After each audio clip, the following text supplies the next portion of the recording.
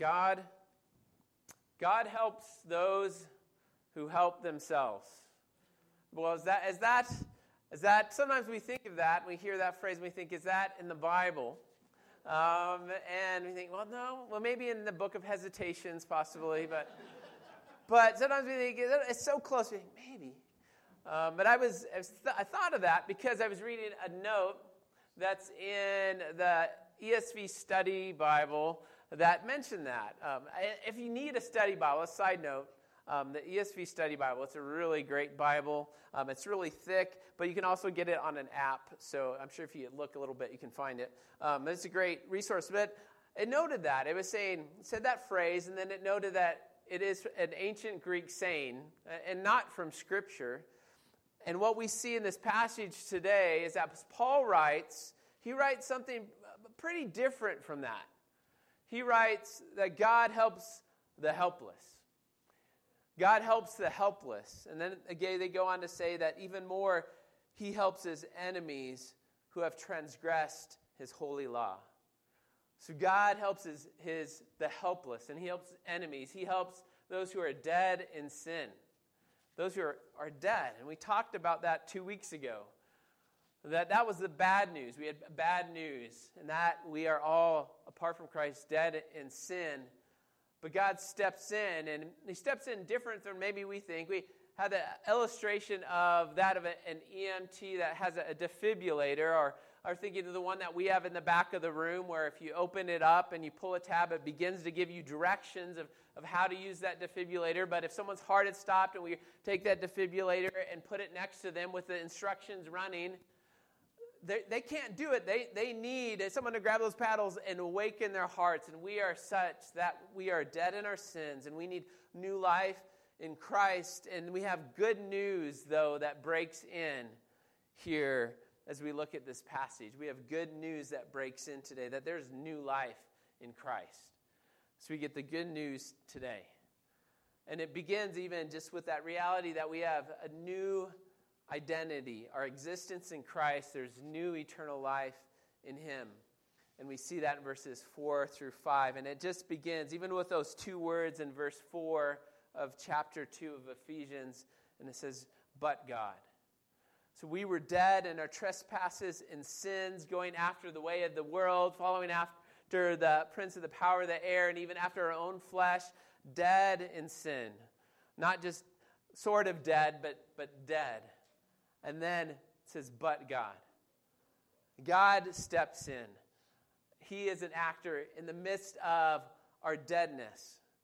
Just recently at the Colorado Baptist meeting, there was a preacher, Brandon Washington, who came, and he preached on this passage, this whole chapter actually, really a lot on the second part, but he reminded us that contraction, but, what does it mean? It means often that it eliminates what comes before it to emphasize what comes after it. And that's what we see here. Eliminating what is before it to emphasize what's coming after. And God comes in. He doesn't leave us alone. He doesn't leave us without hope. He doesn't leave us without a path forward. He doesn't leave us without rescue. He doesn't leave us without redemption. He doesn't leave us alone. But God steps in. And it says in verse 5, even when we were dead in our trespasses, when we were dead in sin, going our own way, he made us alive together with Christ. He made us alive. He gives new life. We were dead, as in Romans 5:8 says that God showed his love for us while we were yet sinners. We were enemies of God. He poured out his love for us in Christ, that Christ died for us. So, but God. And dead here also, dead, we just think of it, it does mean helpless. It does mean needy. It does mean empty. And I think of the life of Jesus Christ. As we look at the life of Jesus Christ, he again and again and again and again goes to those who are needy, those who are sick, those who are dying, those who are not just dying, but those who are dead. And he brings new life, those in need. So do we get it that we are those? We are also those. We are those in need. It's not about us helping ourselves, but God stepping in and helping the helpless when we need him. And he brings new life. He's made us alive together with Christ. He's granted us new eternal life and forgiveness in him. And it's what Paul's been talking about. He's already stated kind of is spoken about this new life, even in that first chapter. Let me just remind us, if you don't mind just turning even a few pages in your Bible to Ephesians 3, and I'm just going to read some of these verses that just speak about that identity, that new life that we have in Christ. It said, "Blessed be the God and Father of our Lord Jesus Christ, who has blessed us in Christ with every spiritual blessing in the heavenly places, even as he chose us in him before the foundations of the world, that we should be holy and blameless before him. In love, he predestined us for adoption to himself as sons and daughters through Jesus Christ, according to the purpose of his will, to the praise of his glorious grace, which he has blessed us in the beloved. In him we have redemption through his blood and forgiveness of our trespasses, according to the riches of his grace, which he lavished upon us in all wisdom and insight, making known to us the mystery of his will, according to his purpose, with which he set forth in Christ, as a plan for the fullness of time to unite all things in him, things in heaven and things on earth." So we see this new life that we have in Christ. And if you've been part of our smaller DNA discipleship groups, we're going through the I am statements of Christ. And the first one we look at is, I am the bread of life, just being reminded that Christ came in and said, I am the bread of life. And he says in John 6, verse 35, Jesus says, I am the bread of life. Whoever comes to me shall not hunger, and whoever believes in me shall never thirst. Then later in verse 40, he says, this is the will of my Father, that everyone who looks on the Son and believes in him will have eternal life, and I will raise him up on the last day. So new life, eternal life. And this isn't just bad to good, but dead to alive, death to life.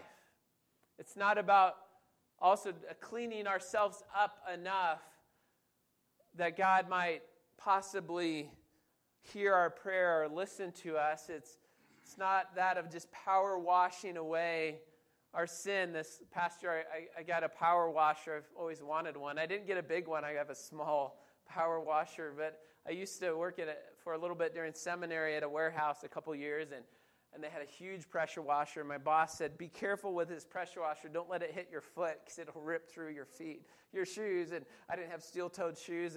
But this isn't about, you can't power wash yourself enough to make yourself presentable before God. No, it's dead to life in him. We come as those with dirty hands, and he offers new life, true life.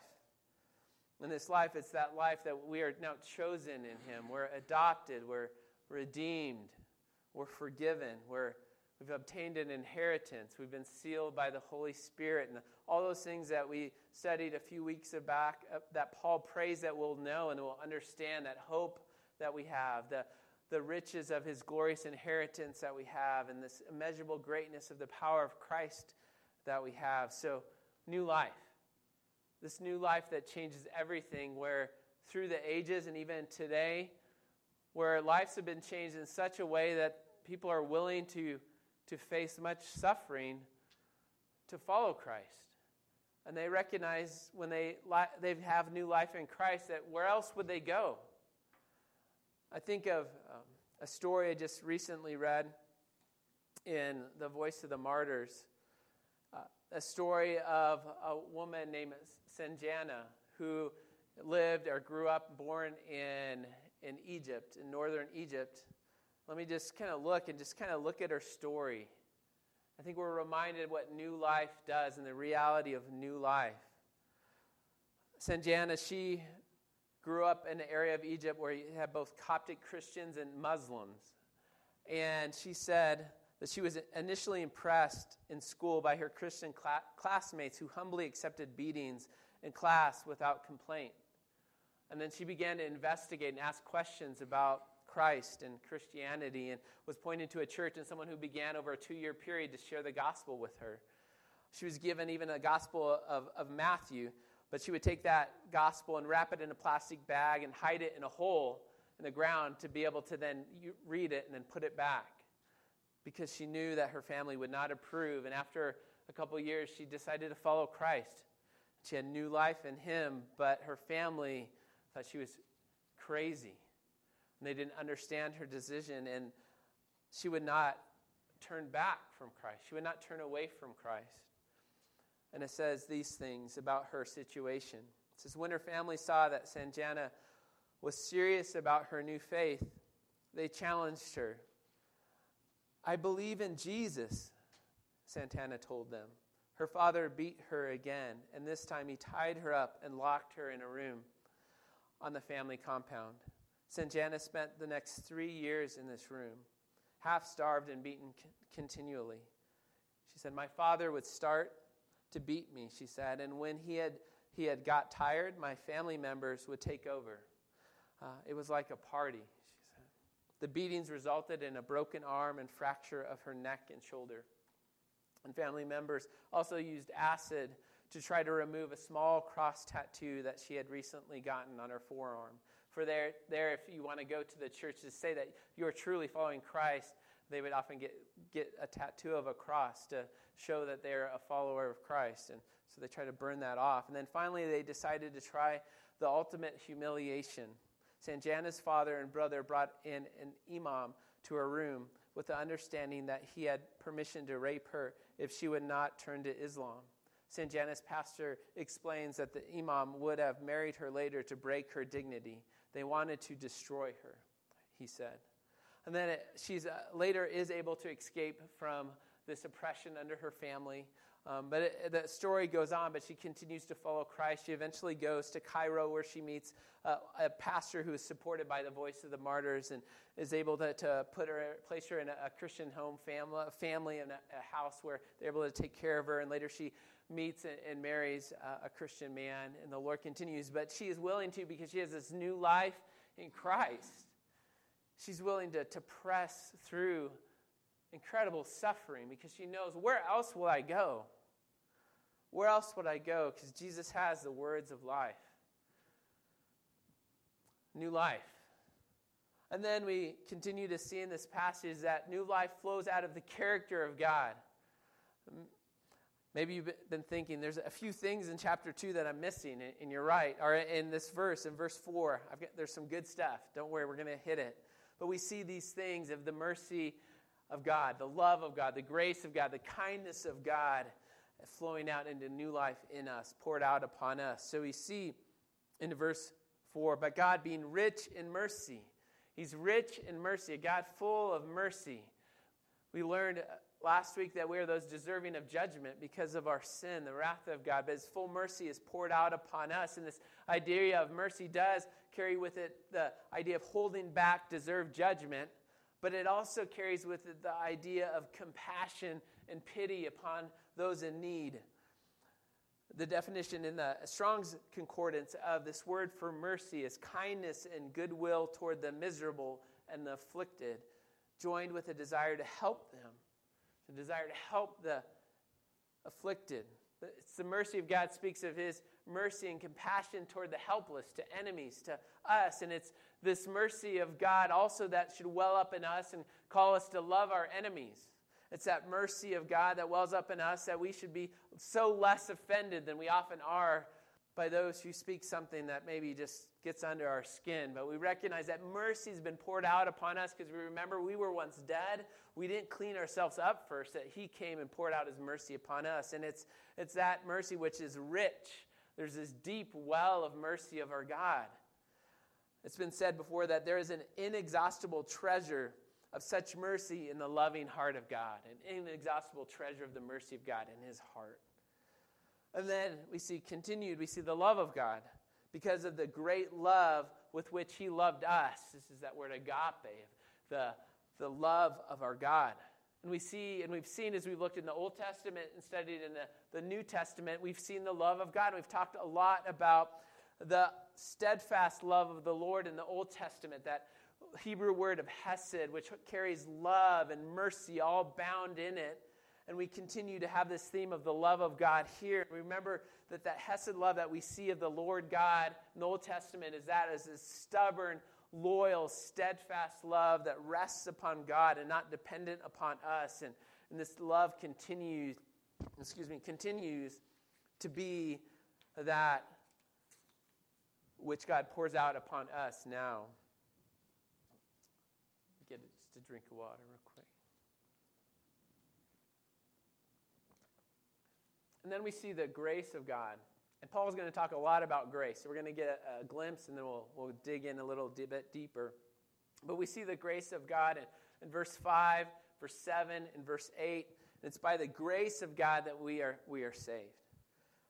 And I think it was 2 weeks back or so, mentioned that definition of grace from one of the Word Study Bible that puts it this way: a favor done without expectation of return. The absolute free expression of the loving kindness of God to men, finding its only motive in the bounty and benevolence of the giver. It finds its only motive in the bounty and the benevolence of the giver, that is God. Unearned and unmerited favor. This is the grace of our God. And then we also see the kindness of God being spoken of in this passage. In verse 7, it speaks of the immeasurable riches of his grace in kindness toward us in Christ. This kindness, this goodness, this gentleness, it shows us that our God, he's not unfeeling, it's not arbitrary, but it's intentional. It's kind. It's directed toward us. So we see this character of God flowing out and giving us new life. But we also see new life in our position that's in Christ now in verse 6. It says, and raised up with him, with Christ, and seated with him in the heavenly places in Christ Jesus. So this idea, this truth that we are seated with Christ, we're identified with Christ, and it's almost hard to even take in our identity with Christ and that position that we have with him, that we've been united with him, and we have this new identity with him, this new position with him. I think of how we began this year. We talked about John 15, that abiding in Christ, where Christ said, abide in me and I in you, that there's this identity that Paul describes here, that we are identified with Jesus in his death and his resurrection, his ascension, and now here even in his enthronement. So what is true about Christ is now true about us. We're united with him. There's a union with Christ, and our eternity is secure with Jesus in his kingdom for all eternity. It's hard to fathom and understand even what Paul is saying here, I think. John Stott, he says it this way. He says, moreover, this talking about solidarity with Christ in his resurrection and exaltation is not a meaningless Christian mysticism. It bears witness to a living experience that Christ has given us, on the one hand, new life, with a sensitive awareness of the reality of God and a love for him and for his people. And on the other hand, new victory, with evil increasingly under our feet. We were dead, but we've been made spiritually alive and alert. We were captive, but have been enthroned. So you see this picture here. I can remember reading this passage as a young man and reading through this, and during a time where I was wrestling with sin and temptation and just continually falling into sin, and I was just wondering, how could this verse be true about me? How could God have rescued me and seated me with Christ? How could I be united with Christ, the sinless, spotless Lamb? And I just thought, how could this be? And I got through these verses and just thinking, how is this possible? How could God do this? And then I get to verse 7 and I see he does this all out of grace. Verse 7, in following, we see this new life by grace alone. So that in this coming age, he might show the immeasurable riches of his grace and kindness toward us in Christ Jesus. We see that he awakens us from death to life and pours out his mercy and his kindness and his grace upon us so that he can, for all eternity, demonstrate his amazing grace and continue to pour it upon us. And it'll be such that there's just no doubt. There'll be no doubt through all eternity in the kingdom of God of his mercy, of his grace, of his loving kindness poured out upon us, those who are dead corpses spiritually, made alive in him. There'll be no doubt.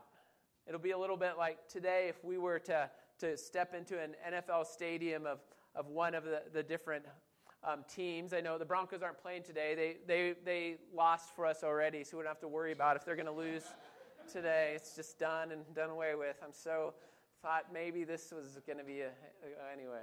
So if you go into a stadium today and you went into Mile High, if they were having a game, you'd see Broncos stuff up everywhere. You'd still, well, I don't know why, but we'd still be wearing orange and blue, and it would be, like, I think this is a Broncos game. There's no doubt, but when we are in the kingdom of Christ for all eternity, it'll be grace, mercy, kindness, loving kindness of our God. That hesed love, where that word in Hebrews that we can't fully grasp, will be like, oh, this is it, for all eternity. That's why he rescues us even when we are those who continue to go back to our sin, that he continues to shepherd us and call us back and forgive us. And then verses 8 through 9. For by grace you've been saved through faith, and this is not of your own doing. It is a gift of God, not a result of works, so that no one may boast. So Paul, he breaks down a little bit more of this grace thing. And he writes so we can understand this foundation. The grace is foundational. And often our hearts push against us. I think the pride of our hearts, the pride of life, we push against this fact that it is all by God's grace. We want to have a part in it. And we look at the world religions, and even sometimes in the church we push against this, and we want to make up rules and different things we have to follow in order to make ourselves right before God. And in other religions, the individual bears much of, if not all of the weight of making themselves righteous and acceptable before God. But here we see it's totally different. We can't be enough in ourselves. And even those who claim to be atheists, to reject God, there's still an effort to make yourself enough through what you're doing, that you can add up, that you can feel worthy, and you do works to do that. But here it's saying it's all of grace. It's unmerited favor poured out upon us. He loves us. He gives us grace, that we are saved through faith. And we see that through faith in Christ. Paul's talked in verse 12 of chapter 1 that they'd placed their hope in Christ. In verse 13 of chapter 1, that when they heard of the truth, the gospel of our salvation, they believed in him. And they placed their faith in Christ, the Son of God, fully man and fully God, who died for them in their place. And as we read in verse 7 and 8 of chapter 1, in him we have redemption through the blood, his blood, the forgiveness of our trespasses according to the riches of his grace, which he lavished upon us. Faith in Jesus, who by great power and might was raised from the dead, ascended and is enthroned. Faith in Jesus, our Lord, our Savior. Faith in him as our Lord and Savior. Faith accompanied also by turning from our old ways and turning from our sin and turning to Christ and resting in him. Faith in him, saved by grace through faith in Christ. And again, it's not of our own doing. It's not of our own works. It doesn't originate in ourselves. It's not a following after our own heart, but Christ giving us a new heart by his grace. And it's a gift. It's a gift. And a couple illustrations, maybe one of these will be helpful, maybe one of them won't, but a couple illustrations just of grace in that gift. It's a gift.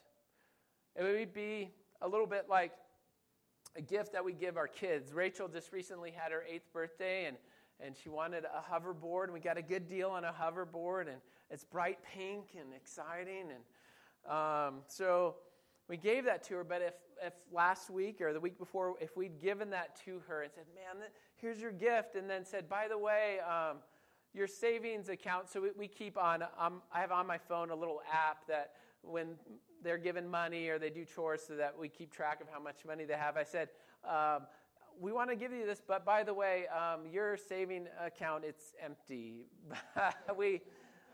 It's kind of give and take a little bit this year. Would that be a gift? Well, no, she just bought it. I just took it away from her. But the gift of grace through Christ, it is a true gift. It's not pulling out of our account. It's his righteousness placed upon us and Christ taking our sin upon himself. Or maybe another way of thinking about grace is an illustration I heard years back by a pastor. And And it goes something like this. Say we were today out on Eisenhower, and we were going down, and we were going 15 over the speed limit, which never happens out there. But going 15 over, and a police officer pulls you over and says, hey, you're going 15 over, I got to write you a ticket. You broke the law, I'm writing you this, it was way over. So he's writing that ticket out, he comes back and he gives it to you, but he says, here's your ticket, but I'm going to pay all of the fees. I'm going to take care of it. You don't have to call in, you don't have to do anything. I'm taking care of all of it. It's done, it's paid for. But then he doesn't stop there, and he says, but also, I don't know why, but I'm going to write you into my will. You're going to be part of the inheritance. You're going to join in what my daughters and sons get. All of it. You're part of it. That's grace. That's how God has stepped in. He's forgiven us. He's paid the penalty and then said, hey, join in all of the inheritance of the kingdom forever. You're brought in. Grace. So it's not a result of works. It's not a wage. We don't earn it. It's a gift. All boasting is gone. So stop trying as well. Stop trying even now that you've been received as grace. Sometimes we still try to, in our own effort, make ourselves approved before God. Make sure we checked off all the boxes this week that we might be able to stand before God. And even as we come to communion, we come as those who are in need of repentance and a Savior. And as Matt Chandler, pastor, says, God doesn't love a future version of you. He loves you now. Adopted, brought in, sons and daughters of Jesus. Paul says it this way in 2 Timothy 1, 9 through 10. He has saved us and called us to a holy life, not because of anything we have done, but because of his own purpose and grace. This grace was given to us in Christ Jesus before the beginning of time, but it has not been revealed through the appearing, but it is now been revealed through the appearing of our Savior, Christ Jesus, who has destroyed death and has brought life and immortality to light through the gospel. This is the good news of the gospel, that he calls us in. And then also, he calls us also to be those who are his handiwork, his workmanship. Verse 10, we have this new life as God's handiwork. For we are his workmanship, created in Christ Jesus for good works, which God prepared beforehand that we should walk in them. So we are God's workmanship. We are his handiwork. He is a potter and we are the clay, and he's making something beautiful out of our lives. He has a plan for us that we get to take a part of. We get to take part in the work of God. We get to take part in his grace and his mercy and his loving kindness. We get to be a part of that. He calls us in, and he has prepared work, good things for us. And we're not saved by works, but we're saved for good works. We're not saved by those works, but we're saved that works might flow out. It's that fruit of the tree. A tree produces fruit because it's a fruit tree. And it pushes out that fruit, and we push out those good works because God has done a work in us. But we're also called to be active, to obediently love, and to be part of what God is doing. And to this means that our life, that it's not without purpose. It's not purposeless, but we have great purpose, and we're created by God to do some amazing, cool things that he has prepared for us. And often though, the things that he's called us to are small, overlooked, faithful things that we do through a lifetime. Sometimes they might be famous, fast, and radical, but more often than not, they are those faithful, small things over a long period of time of our life that God calls us to. And he calls us to love and to love one another and to be part of the body of Christ where we can love and serve, and then love and serve together, the community. A quote that I'm sure I've shared before from one of my favorite books on pastoring called The Imperfect Pastor by Zach Eswine. He just talks about pastoring and shepherding and ministry and says, more often than not, it's about doing small, mostly overlooked things over a long period of time. And I think that's what we're all often called to, that we do small, overlooked things over a long period of time, just faithfully loving and caring and serving. And we're called to these things, and God's prepared them for us to do. As we look at this then today, the first question might be, well, have you experienced the new life that's in Jesus Christ?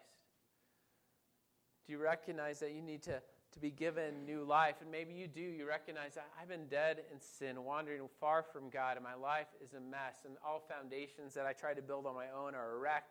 All the enoughness I seek to do and my own good works is just never enough. And you recognize that you need to give your life to Jesus Christ.